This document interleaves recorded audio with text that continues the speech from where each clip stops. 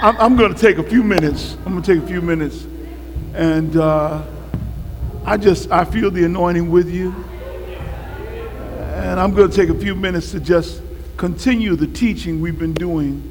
Look at somebody and say, neighbor, I got stuff to handle.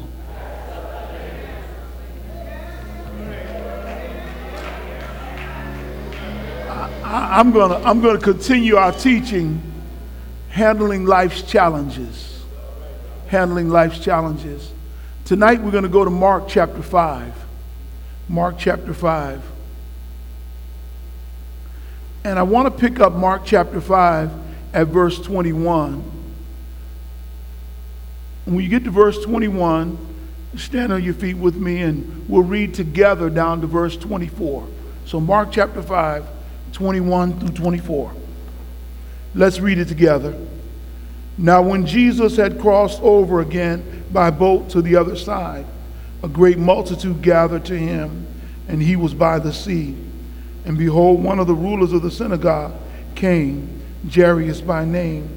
And when he saw him, he fell at his feet and begged him earnestly, saying, my little daughter lies at the point of death. Come and lay your hands on her, that she may be healed, and she will live. So Jesus went with him, and a great multitude followed him and thronged him. Wow. Be seated in the name of the Lord. May the Lord bless the reading and hearing of his already blessed word. I'm excited. I've thought about this for a while, because what is interesting to me is here a ruler of the synagogue comes to see Jesus. He comes to meet him. He comes to talk to him. And what's interesting in the text, if you read it closely, the text gives you a lot of information.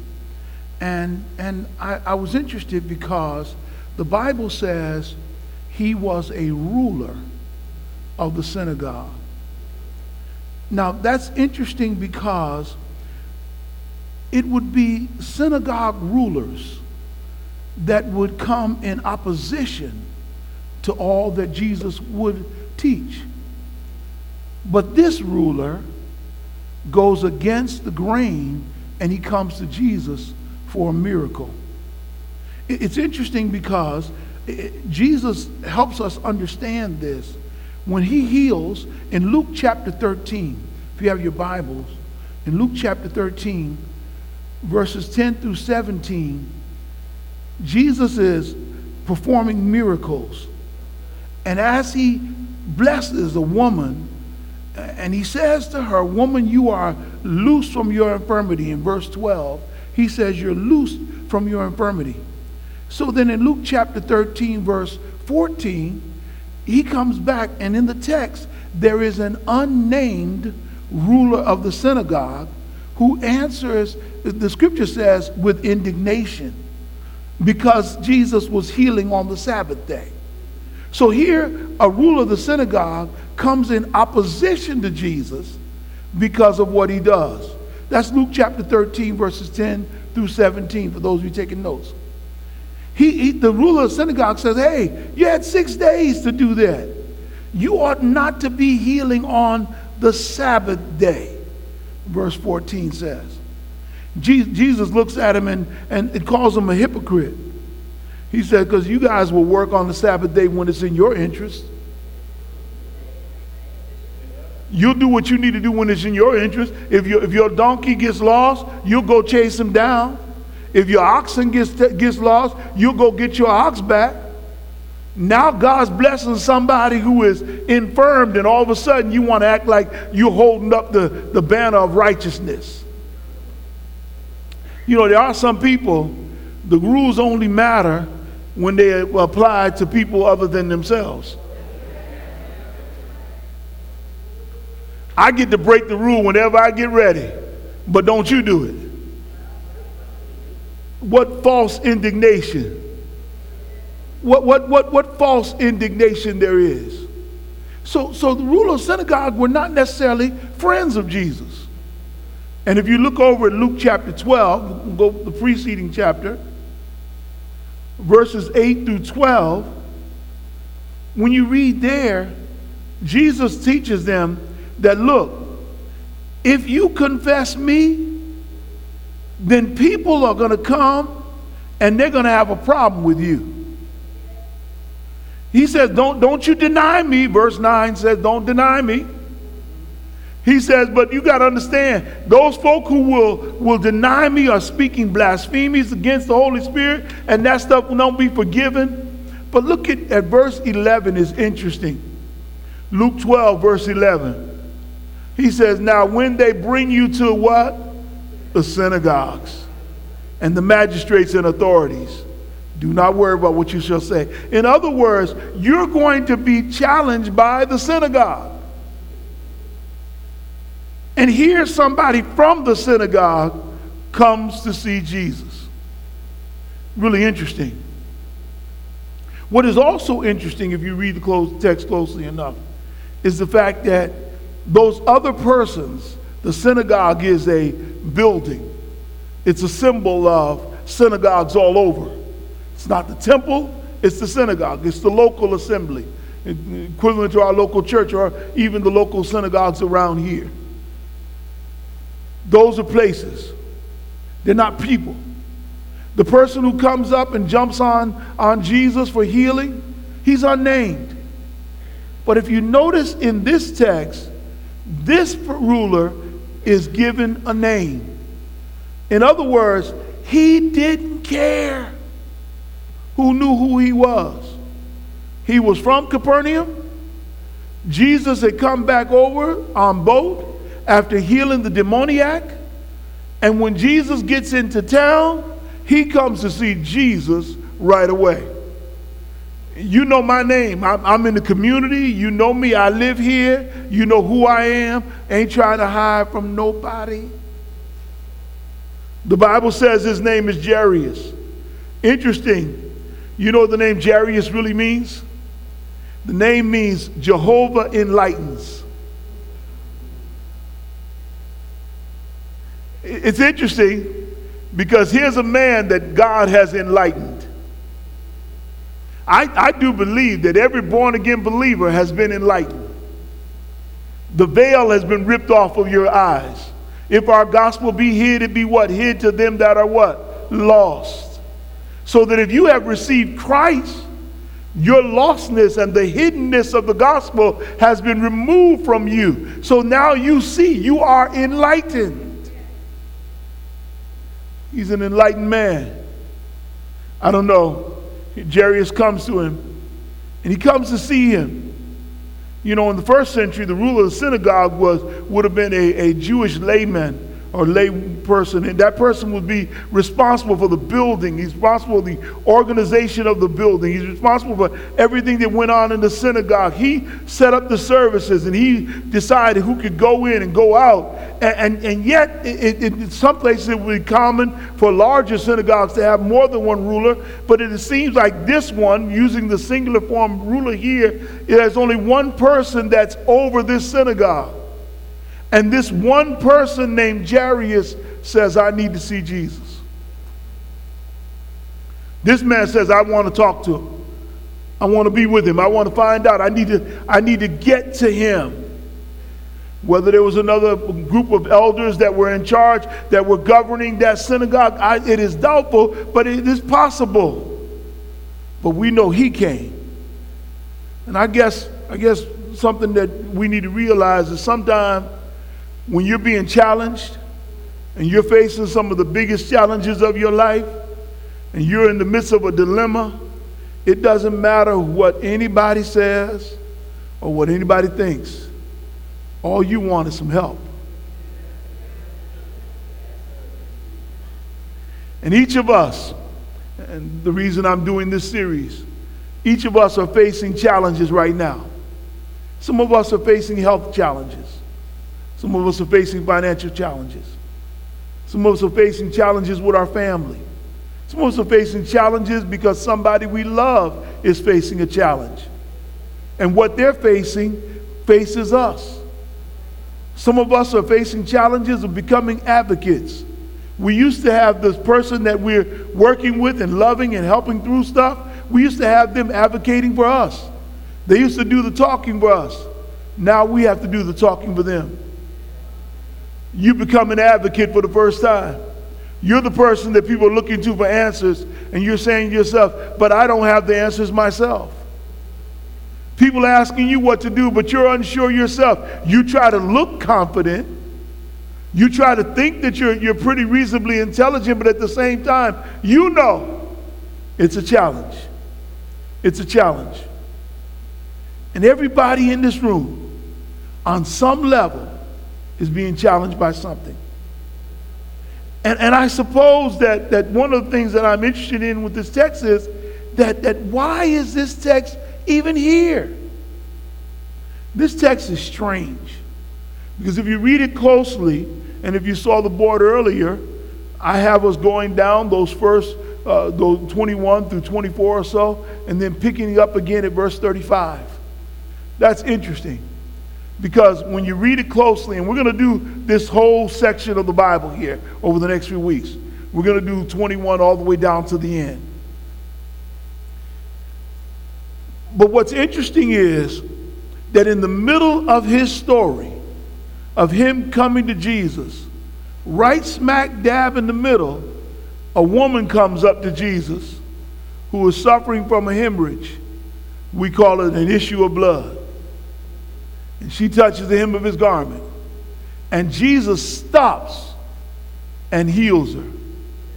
One writer put it this way: it's the equivalent of an ambulance driver rushing someone to the hospital who's about to die, and they seeing someone else on the road, hitting the brakes, stopping the ambulance, turning off the lights, and getting out and helping that other person. And while they're helping the person inside the ambulance dies. That's what happens. Right smack dab in the middle. So these stories are combined. It's referred to as an intercalation. An intercalation. An intercalation means that simply this, that something is inserted in between something else. So there's a story within the story. There's a story within the story, which then would suggest to us that these stories must be linked. If there's a story within the story, if Jairus comes looking for healing for his daughter, and then the woman with the issue of blood comes looking to be healed, and then we come back to Jairus looking for healing for his daughter again, they must be linked. They must be linked. Those of you Bible scholars sitting out here now, you ought to help me teach this now.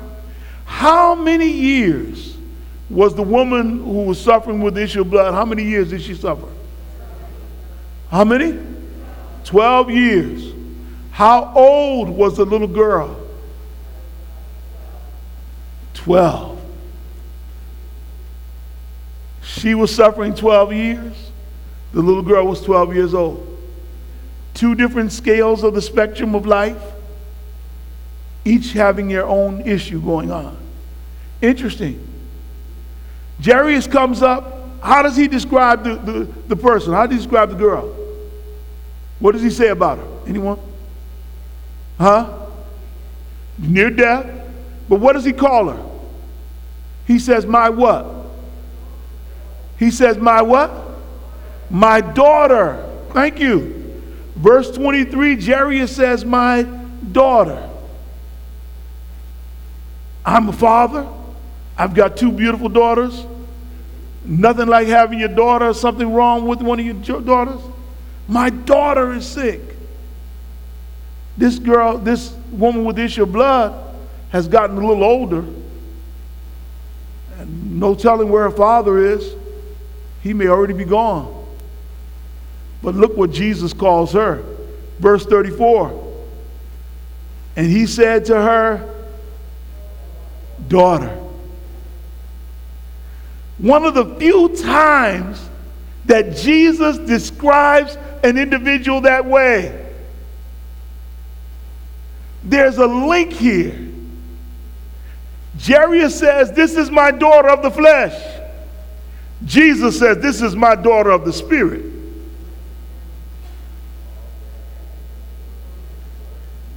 I feel like teaching it here tonight. This is my daughter of the flesh, bone of my bone, flesh of my flesh. Jesus says, this is my daughter in the spirit. She's a daughter of Abraham. And she's a daughter by faith. Because it is her faith, verse 34, that made her whole. There's something else that links them. If you notice, it is the faith of Jairus that brings him to Jesus. And it is the faith of this woman that brings her to Jesus. Watch this. This woman's faith is being tested over an extended period of time to the point of near exhaustion and desperation. Jairus' faith is being tested to the point of exhaustion and desperation because he knows it's the end of time. One has been dealing with a running time. The other one is dealing with the end of time. And they both are pulled in by their faith and by time. Sometimes, stuff will happen so quick, you don't know how it went sideways.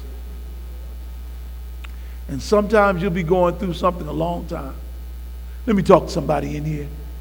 You just started facing this challenge. It's only been a few weeks, only been a few months. You just entered this. You just got the news. It's only been a short time. And there's somebody else in here, you've been handling this thing for years. You've been dealing with it for a long time. Didn't just happen. You've been going through. I got good news for both of you. God is a God that works in time and on time. Come on, you ought to be able to do a little better than that. Woo!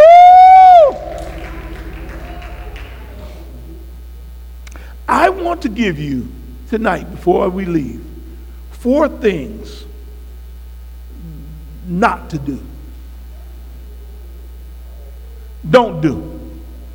Don't do. These are the don'ts. And they come right out of this story. I'm just talking about Jairus, and I'm just dealing with the first part. And then I'll deal with verse 35 to close the 4th one out. And then we'll come back again. Stay with me tonight. The first thing I want to give you is from verse 21. Verse 21 says, Jesus crossed over again by boat to the other side, and people, a great multitude, gathered to him. Before he got off the boat, the text says, and he was still by the sea. And behold, one of the rulers of the synagogue, Jairus by name. Wait a minute. You gonna come to him now? I don't know why you didn't pull a Nicodemus.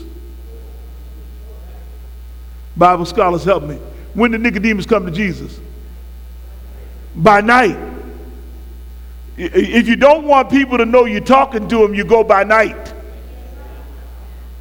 You pull a sneak attack. You got a sneak prayer. Nobody know you're praying. No. While the multitude was around him, throngs of people there, in the sight of everyone, the person who's the head of the synagogue goes to see Jesus. This gives us the first point I want you to do. And get this. This is going to help somebody tonight. Don't be embarrassed by your decision. Don't be embarrassed by your decision. Let me tell you something. You know how many people don't get blessed because they're embarrassed? You too proud? It's funny how religious people and church folk are all proud. The world don't care. The world will beg for anything. Yeah. You remember that song? That's my preacher over there. He remembers. Ain't too proud to beg, sweet darling. Please don't leave me, girl. Don't you go. Ain't too proud to plead. Baby, baby.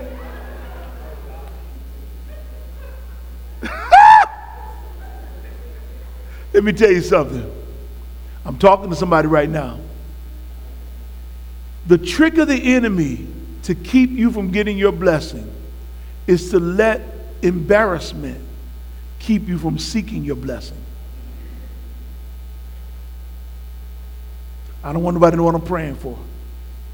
I'm scared. I don't want to, I just, this is personal, this is private. And there's some things that need to be private and personal. Don't get me wrong. I don't want to ask for help. I can do this by myself. I'm talking to you now. You better look up and listen at me now. I'm preaching to you. If I'm preaching just one person, let me preach it a little harder. Okay. The trick of the enemy is to let embarrassment keep you from your blessing.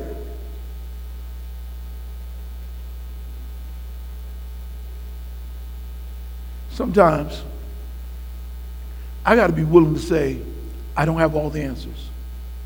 I don't know. I'm going through something. I'm trying to deal with it, but pray with me. See, if I'm embarrassed because I'm the pastor, well, you're the pastor. You shouldn't have that problem. The devil is a lie. I'm still human. The trick of the enemy is to do what? To isolate you. Make you think you're by yourself. And then all of a sudden you start singing your song. Nobody knows the trouble I see. Nobody knows my sorrow. Nobody knows the trouble I see. And then you want to get religious. Glory, hallelujah. No, you can't let the enemy embarrass you out of what God has for you. He may have, I told you, other synagogues are going to be against Jesus. Jesus even prophesies that they will stand you, they'll bring you in front of synagogues. There'll be other rabbis and other leaders that will talk about Jesus, but he cannot afford, if he really wants a miracle, to care. You want me to preach it? Tie it in to my daughter in the next text? Because she comes to Jesus and she gets on the ground. Start crawling up in there. And the only time she got embarrassed was when she stepped up and stole a miracle. She got shied in, but she wasn't too proud to get it. Look, I'm just going to get the hem. I don't need a whole garment. I don't have to have his hand. I don't even need him to look at me. I don't even need him to touch me. I don't need him to lay his hand on me. You don't do nothing. Just let me touch the hem of his garment. And a breakthrough's going to happen for me.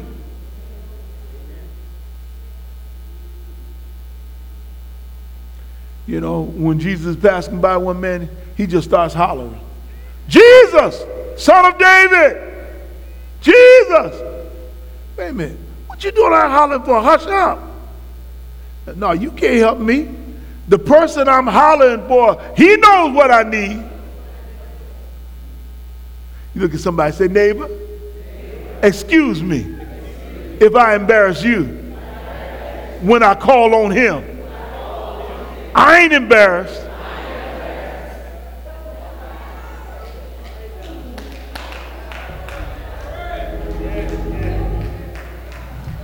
Man, when I was younger, I didn't want anybody to know that I went to church, and didn't want to know I shouted or spoke in tongues and, laid hands. I didn't want nobody to know because, hey, I was young.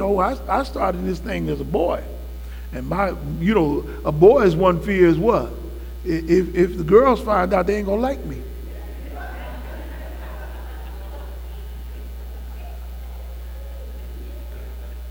Y'all will get that on the way home.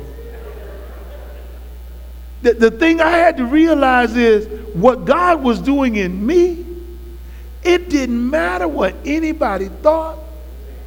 I could give a Raleigh make a John about what anybody would say because it was between me and Jesus. This between me and Jesus. This is an A and B conversation. See your way clear. Number two. Don't act entitled to deliverance.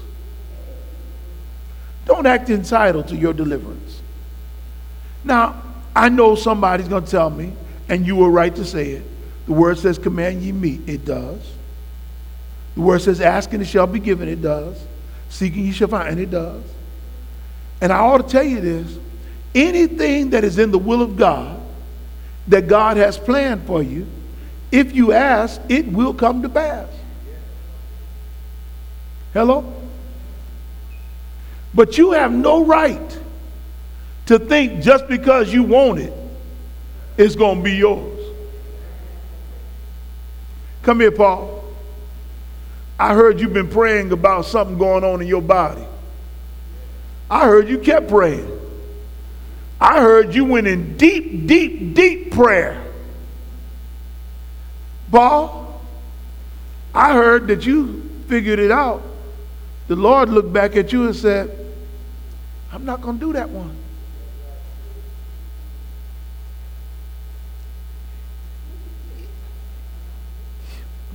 I'm going to mess with you now. I know this is going to bother you.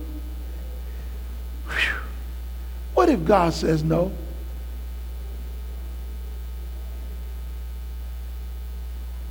You prayed for healing,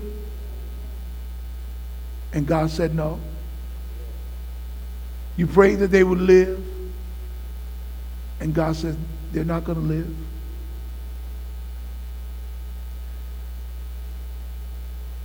Just because you desire it does not automatically mean it's going to happen. What I have to do is my part in asking. What did God say to Paul?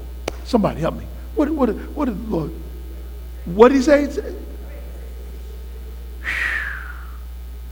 God's response was, my grace is sufficient. I just want to help somebody here because sometimes, you know, I know let me make it personal. If prayer would have kept my mama alive, she'd be here right now. Couldn't nobody pray better than her, and couldn't nobody pray harder than we were praying. But my mama sat my kids down 3 years before she died and told them, Grandma's not going to be here. The year before she died, she sat them down, I will not be with you this time next year. Y'all don't get it. In other words, this answer has been given by heaven, and I'm being called home.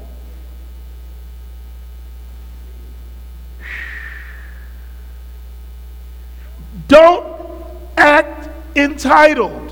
Because see, the moment you start thinking that just because you named it, you can claim it, you're going to get frustrated with God. You're going to want to quit the church. You're going to say, I ain't praying no more. I ain't singing no more. I ain't giving no more. I ain't tithing because I attached my tithe to my financial miracle. I didn't see what I was looking for. I didn't get the house I wanted, didn't get the job I wanted. So God didn't do me right. I quit.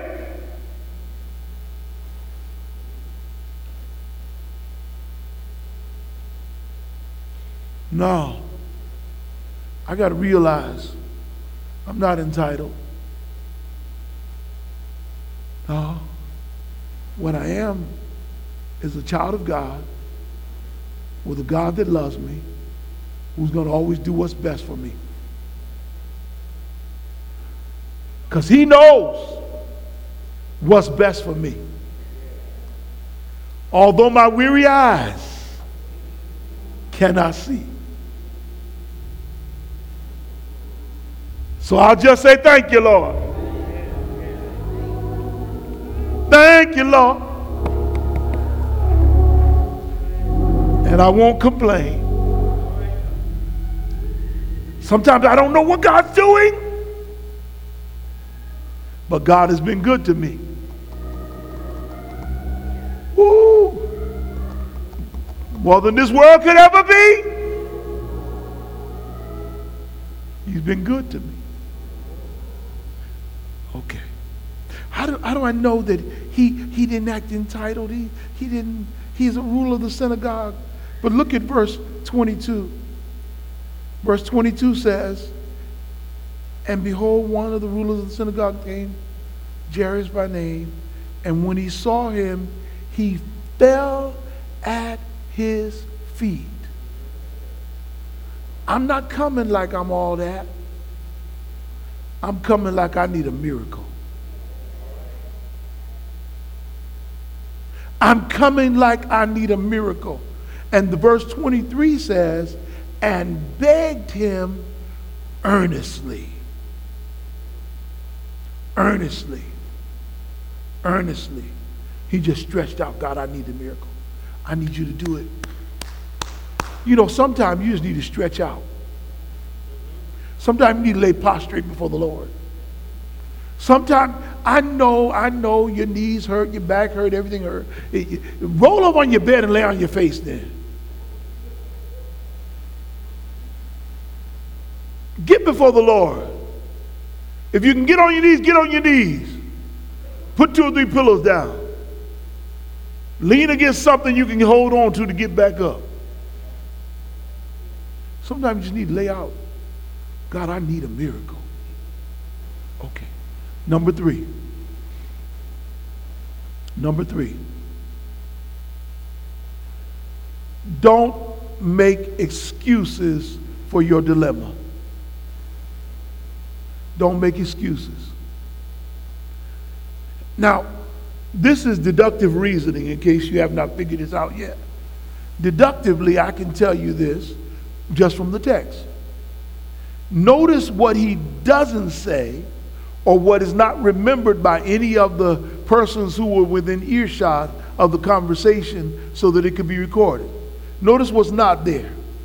He doesn't give any indication as to how he knows that this girl is dying. He doesn't say, the doctor told me. He doesn't try to blame the doctor. Well, if I had had a better doctor, it would have worked out.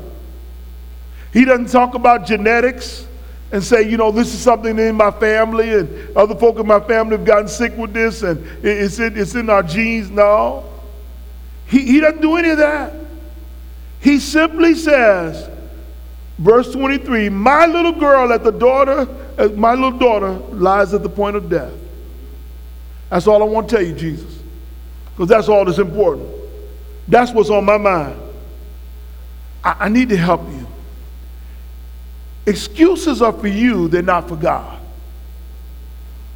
And sometimes we spend too much time trying to figure out a why of a thing rather than just dealing with the thing.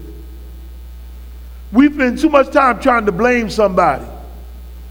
If so-and-so hadn't did this, if so-and-so hadn't did that. The only reason I need to know the why of something is if the root cause is going to help me with the deliverance. Hello? Don't keep sitting around making excuses. And a better way may be this way. Stop worrying about what you didn't do. Oh, if I had been a better mother, or if I could have been there, or if I had been a better father, or if I had taught them this, or if I had done that, or if I did this, or if I took care of my health. Look, it is what it is. You know, oh, if I hadn't gone to that place over there. Look, there's no need for you beating yourself up for anything that's going on in your past. Don't do it. How you got here is not as important as the fact that God can deliver you from here.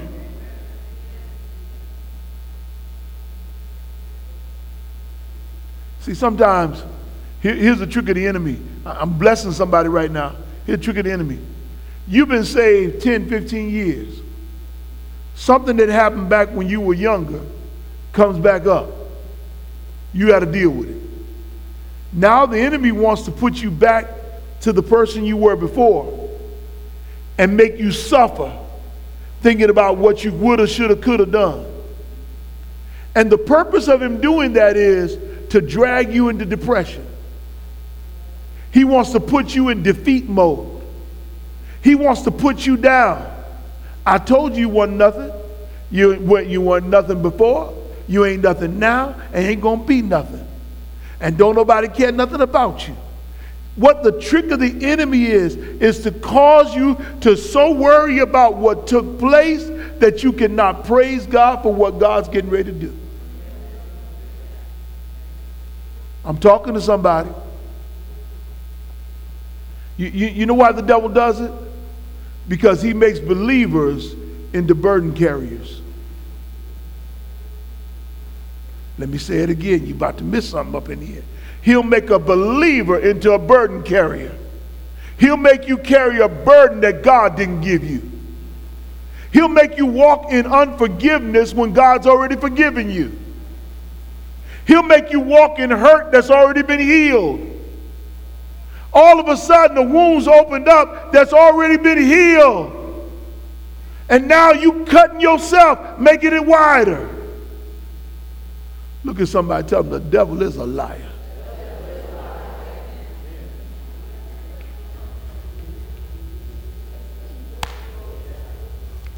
I knew I need to get this message out tonight.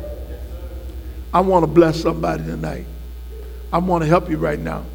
See what that trick of the enemy that pulls you back into that mess, that pulls you back into that spirit, and some of you know exactly what I'm talking about, pulls you back into a spirit, and that spirit that was on you, that hurt that was on you, begins to become all-consuming. And before you know it, you can't think about anything else, you can't talk about anything else, you're just walking around with it. But let me tell you something. Never pick up something from the sea of forgetfulness that God placed there.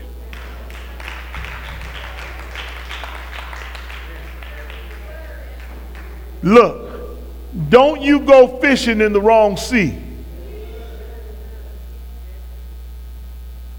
If God has forgiven you, it's over.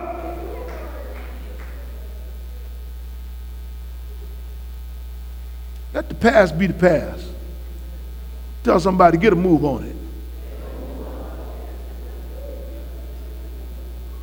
Last point, and this has been a great night. I'm appreciating you. I'm going to close with this last point. Don't embrace defeat. Don't embrace defeat. What do you mean, Reverend? It's in verse 35. Verse 35 says, while he was still speaking, some came from the ruler of the synagogue's house and said, your daughter is dead. Why trouble the teacher any further? Verse 36 says, as soon as Jesus heard the word that was spoken, he said to the ruler of the synagogue, do not be afraid, only believe.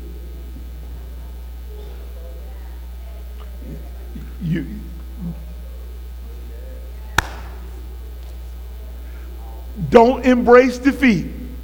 I don't care what it looks like. I don't care how bad it is. I don't care what you think about it. Don't embrace defeat. Because until God says it's over, it ain't over. It ain't over until God says it's over. It ain't over until God says it's done. Keep on fighting until your victory is won. Keep fighting until your victory is won. Keep fighting until your victory is won. Keep praying until your victory is won. Keep standing until your victory is won. Keep living. It ain't over. It ain't over. It ain't over till God says it's over. Don't embrace defeat. Come on and give God a praise tonight. Keep fighting till your victory is won. It ain't